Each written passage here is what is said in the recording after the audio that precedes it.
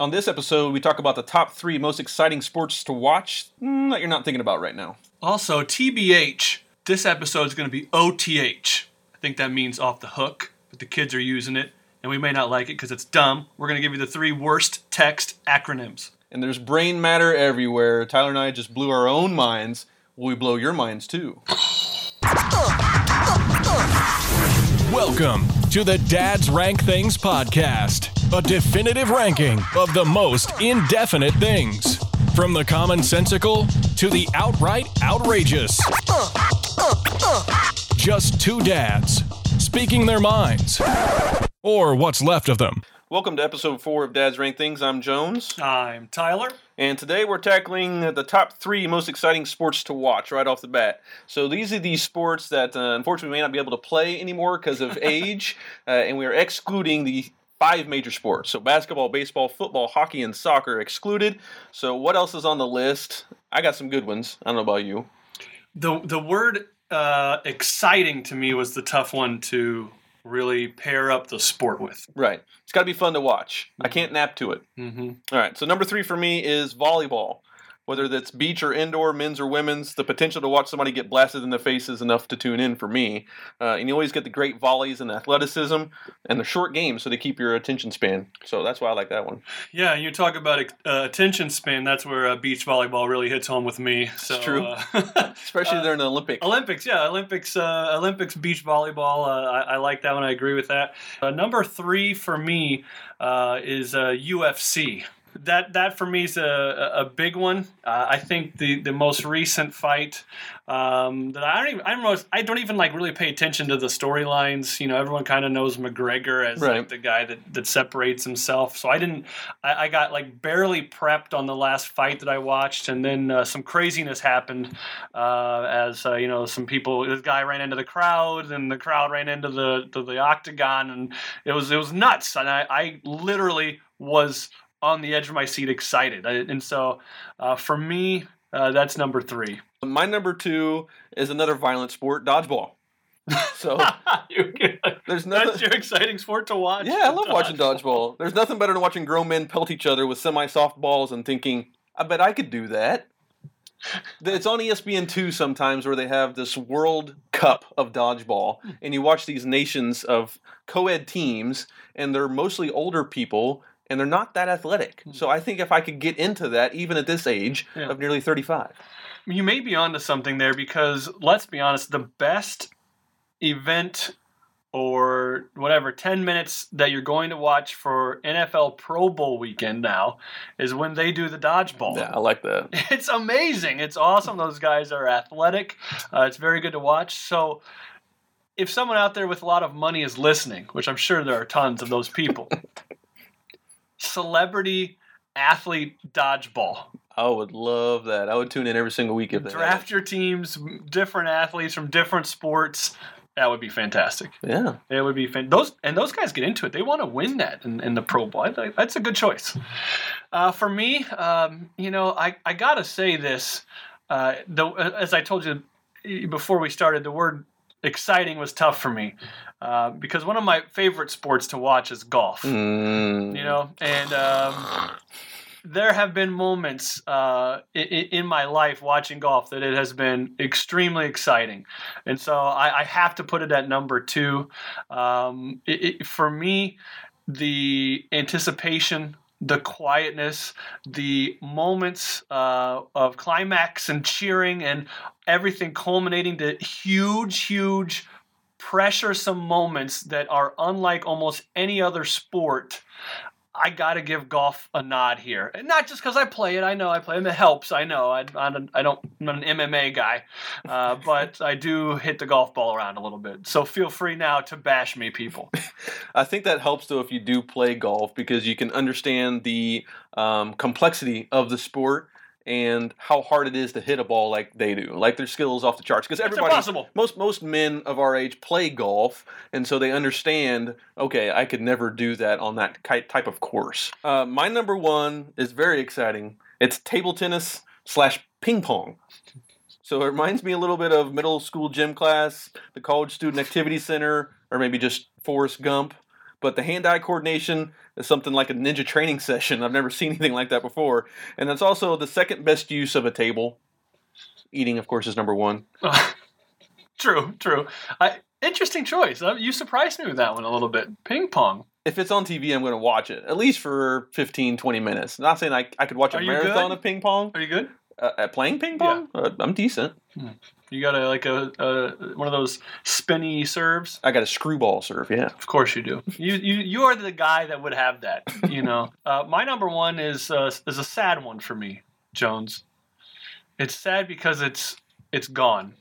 And it's not, I'm not saying it's lost and gone forever, but for a while it's gone, and that is boxing.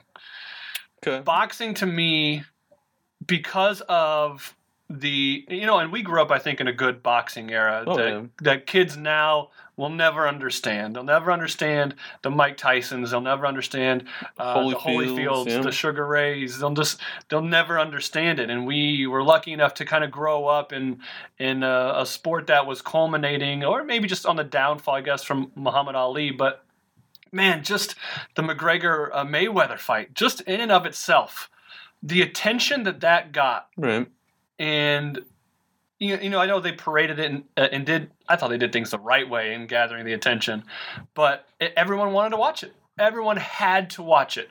And to me, when you can put out a product like that, still, even if it's like 1 or 2 matches a year, right, worth it. I'm sad and saddened that is pretty much gone. For me, I think one of the things that would possibly bring it back, and I think Vitaly Klitschko and the other Klitschko, the Russians that held the heavyweight titles for like 100 years, they ruined boxing in America. We had no one to contend with them in America. If you had an American heavyweight champ that had a cool personality, boxing would come back, and that's all it's going to take, in my opinion. Right. It's going to have to go to the drama of the UFC or something like that to get people back. I'm okay with that. Yeah. I'm okay with that. But I think that just that boxing match alone brought so much attention back to the sport that it showed it could still be relevant if the right people were involved. And so for me, number one most exciting sport to watch. LOL, Jones, that's a good one. BT dubs, this next category is going to be OTW. Or OFW, off the wall, whatever it is, We're going to do the top 3 worst text acronyms. I have no idea what you just said. All right, here we go. My number 3 is, I don't like this one just because it never will happen, and that's ROFL. Okay. Rolling on the floor laughing. No one has literally fallen on the floor with their telephone laughing. No one has literally fallen out of their computer chair onto the floor laughing. ROFL. If something is really funny, use other words or other acronyms. Get over it. That's number 3. So you want something that's realistic in your acronyms? Kind of, I guess so. I agree with that one. I don't like that one, even though it didn't make my top 3. But my number 3 is IMHO, which is in my humble opinion. Whoa! Now, the first 5 times that I heard this, that somebody used it on my phone, I had to Google what it meant. Like, I had no idea what IMHO means. I usually thought it literally meant that you were a hoe. If people don't understand it, then basically the purpose of an acronym fails. It fails its purpose. For some reason, I get hungry for IHOP whenever you said that one. But my number 2 is GR8, the letter 8. Okay.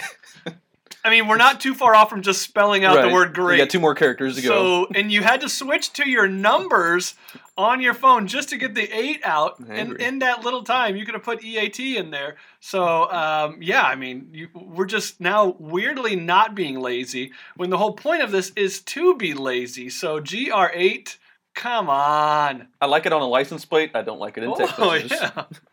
Yeah. My number 2 is SMH, so shaking my head. So that's when you really can't give your honest opinion about something, you just shake your head, I guess. But do you really do this in real life? Again, back to the rolling on the floor laughing. Mm-hmm. Nobody does this. You just violently shake your head and don't say anything in return. Interesting. I think I was against this one at first, and I came around to it. So you use it. I'm not going to lie. I'm guilty. For me, I use it in a manner of disappointment, of someone talking to me like, hey, Jonesy dumped his 10th girlfriend in 10 days, and I would just write back SMH. Because no, I'm not going to say anything. And if I saw you in person, I would just be like, shaking my head, disappointment. So it's a cop-out. Similar to like an emoji is a response. It's a cop-out. Absolutely. Okay. Yeah, you can not like that. That makes sense. Okay, my number one is DIY. What? Okay, DIY has become my number one least favorite. Do it yourself. All right. Now, I'm aiming this more towards the businesses who happen to frequent this particular acronym.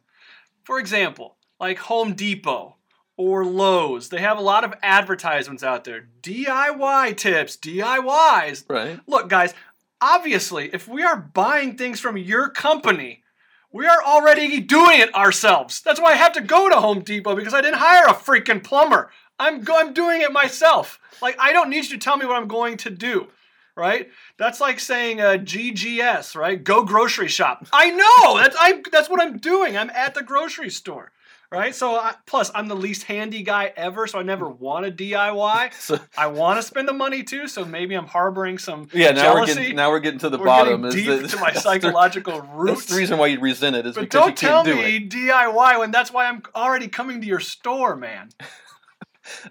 Now that you've unveiled the reason behind of why you hate it, I kind of understand it. To me, because I'm involved in marketing and using DIY on a normal basis, I'll defend myself. But I understand from your standpoint. My number one is something I think everybody can relate to, is TY.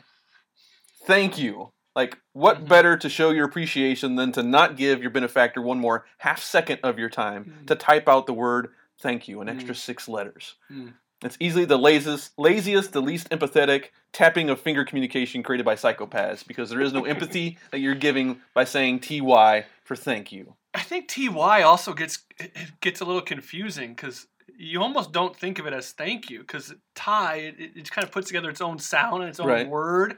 I would put THX in that same category, or the really weird one, the THNKS, where you just leave out the A. That was odd. I have been guilty to use THX because I'm not really saying thanks. Like, they're not really doing something for me really appreciative. So it is kind of my downgrade. If I'm in a professional text conversation with a potential student, thanks is spelled out is going to be it. But if it's you and you say I'm going to be there at 4:00 instead of 5:00, I'll just say THX. Okay. So I guess I'm using it how you are hating it, but intended. I'll understand the different levels of appreciation, but still, I think if you're going to give any response to say thank you, you might as well say, would never TY. I appreciate you. I would never TY another human being. So over the last few years, people have told me things that, honestly, I probably should have already known or noticed. And for some reason in my sheltered life, I just didn't. So we're going to reveal those things. The top 3, basically simple facts that have blown our mind. And we want to help you guys. Maybe along the way, we can help blow your mind. That's right. Maybe by listening to this show, you'll be like, oh my God, I didn't know that. Or you might hear what we say and be like, you're stupid. Everyone knew that. Or the third thing you might say is, interesting, I didn't know that, but it's stupid. Okay. Hopefully we can educate people on this show. Those are the 3 reactions. Those are the 3 reactions I think we'll get. Just found this out recently, right? Probably should have known it once again. Number 3 for me goes back to the roast beef franchise Arby's. Okay. Did you know it stands for roast beefs? Roast beefs. Or roast beef if you want to. RB. No. How do we not know that? We should just know that. So they just made up the letters to spell that? Arby's. ARBY''S. Yeah. So it doesn't belong to anybody named Arby. It's just now that was something else. For roast beef. The person that told me said that the owner or something might have had the initials RB too. Maybe, I don't know. But nonetheless, they were like, well, roast beefs, RBs. Let's get some RBs. Makes sense. Right, that's an acronym I wouldn't use in a text message, but why would we? Correct. Why would we never have thought that? Huh? Yeah. It is kind of mind blowing. Boom. Sorry to drop that one on you from the start. My number. I like the food one though, because I wish I had more food ones. Foodies. My number 3 is the lines on a red Solo cup actually can be used for measuring. So those who drink alcohol may have not noticed this before, but the bottom line, the first line is 1 ounce, so for liquor. The second line is 5 ounces to use for wine, and the third ounce at the top is 12 ounces for beer. So I never knew liquor, that. wine, and beer on a red Solo cup. I just recently learned that, and I've been drinking for a long time. I have also been drinking for a long time. Wow, It's built I never in. knew that. See, look at us. Yeah, learning something. Now, this one I think you would know, but the FedEx logo itself has an arrow in the logo. Yeah, I've seen those, yeah. Yeah, and I mean, but I've always seen FedEx until someone said there's an arrow within those letters, FEDEX. Right. Just have to look at it differently. Now I can't help but look at That's that the every first time thing I you see see. it. Yeah, and There's a so- lot of those hidden things within logos, too. So the space between is where you can get a lot of the symbology. Mhm. That's interesting. My number 2 is also a symbol. Mhm. It's the arrow next to the gas gauge, and it shows you which side of the car the gas tank is on.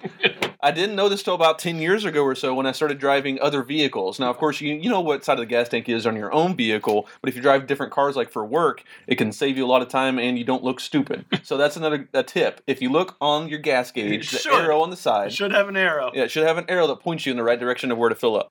That could, once again, you could have just helped a lot of people. Hopefully or so. Maybe we didn't. And the last one, I'm going to say most people knew this.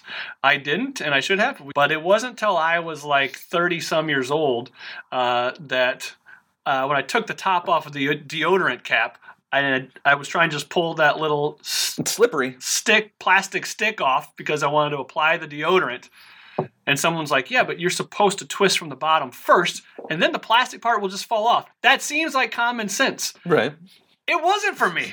My whole life, it wasn't for me. So actually, and then when I posted it on Facebook and the picture of it, half the people were on there were like, oh, my God, I never thought of that. The other half were like, you are the stupidest people on earth. So it's one of those things that just little things that blew my mind. My number 1 is a technology one. And it's something that just came out within the past couple of weeks on different news agencies that you can hold the space bar on your iPhone keyboard to then move the cursor around on your sentence. So you no longer have to click, click, click, trying to find the right space to get into. Hold your space bar, and that way you can move the cursor around. It saved me decades of work on my phone because I type a lot. Holy cow, I'm doing it right now. Wow. Yeah, I did not know this existed. So many times you're trying to click in the middle of a sentence and you can't Yeah. do it. It won't allow you to do it. Yeah. Now you know how to. You're a genius. I just copied off of somebody else. Okay, now, someone told me something the other day. I didn't know if it was true or not, so I thought we could try it here. Okay. Okay, they said the way a Gatorade bottle is shaped, it's to hold the cap on the bottom of the bottle. Is this true? It's not, because I saw this on Twitter. I was going to post something because I'm a marketer for a company of gas stations and supermarkets. So I was like, if this is true, it's genius. Unfortunately, the bottle itself was from France. It was not an American bottle. So your bottle will not hold it because the divot is not big enough in the bottom of the bottle. Plus, I think, what am I drinking? A G2. G2. I think it's different because you can see there's no way it holds this. So this is Right. not true. Is this true not in America. France? In France, yes, they have a different shaped bottle. So it'll pop up inside of it, but not in America. So see, when people tell you these things, you should always check them out. We may be lying to you. Snopes it. Agree or disagree, let us know what you think on Facebook at Dad's Rank Things, and tell us what you want us to discuss next.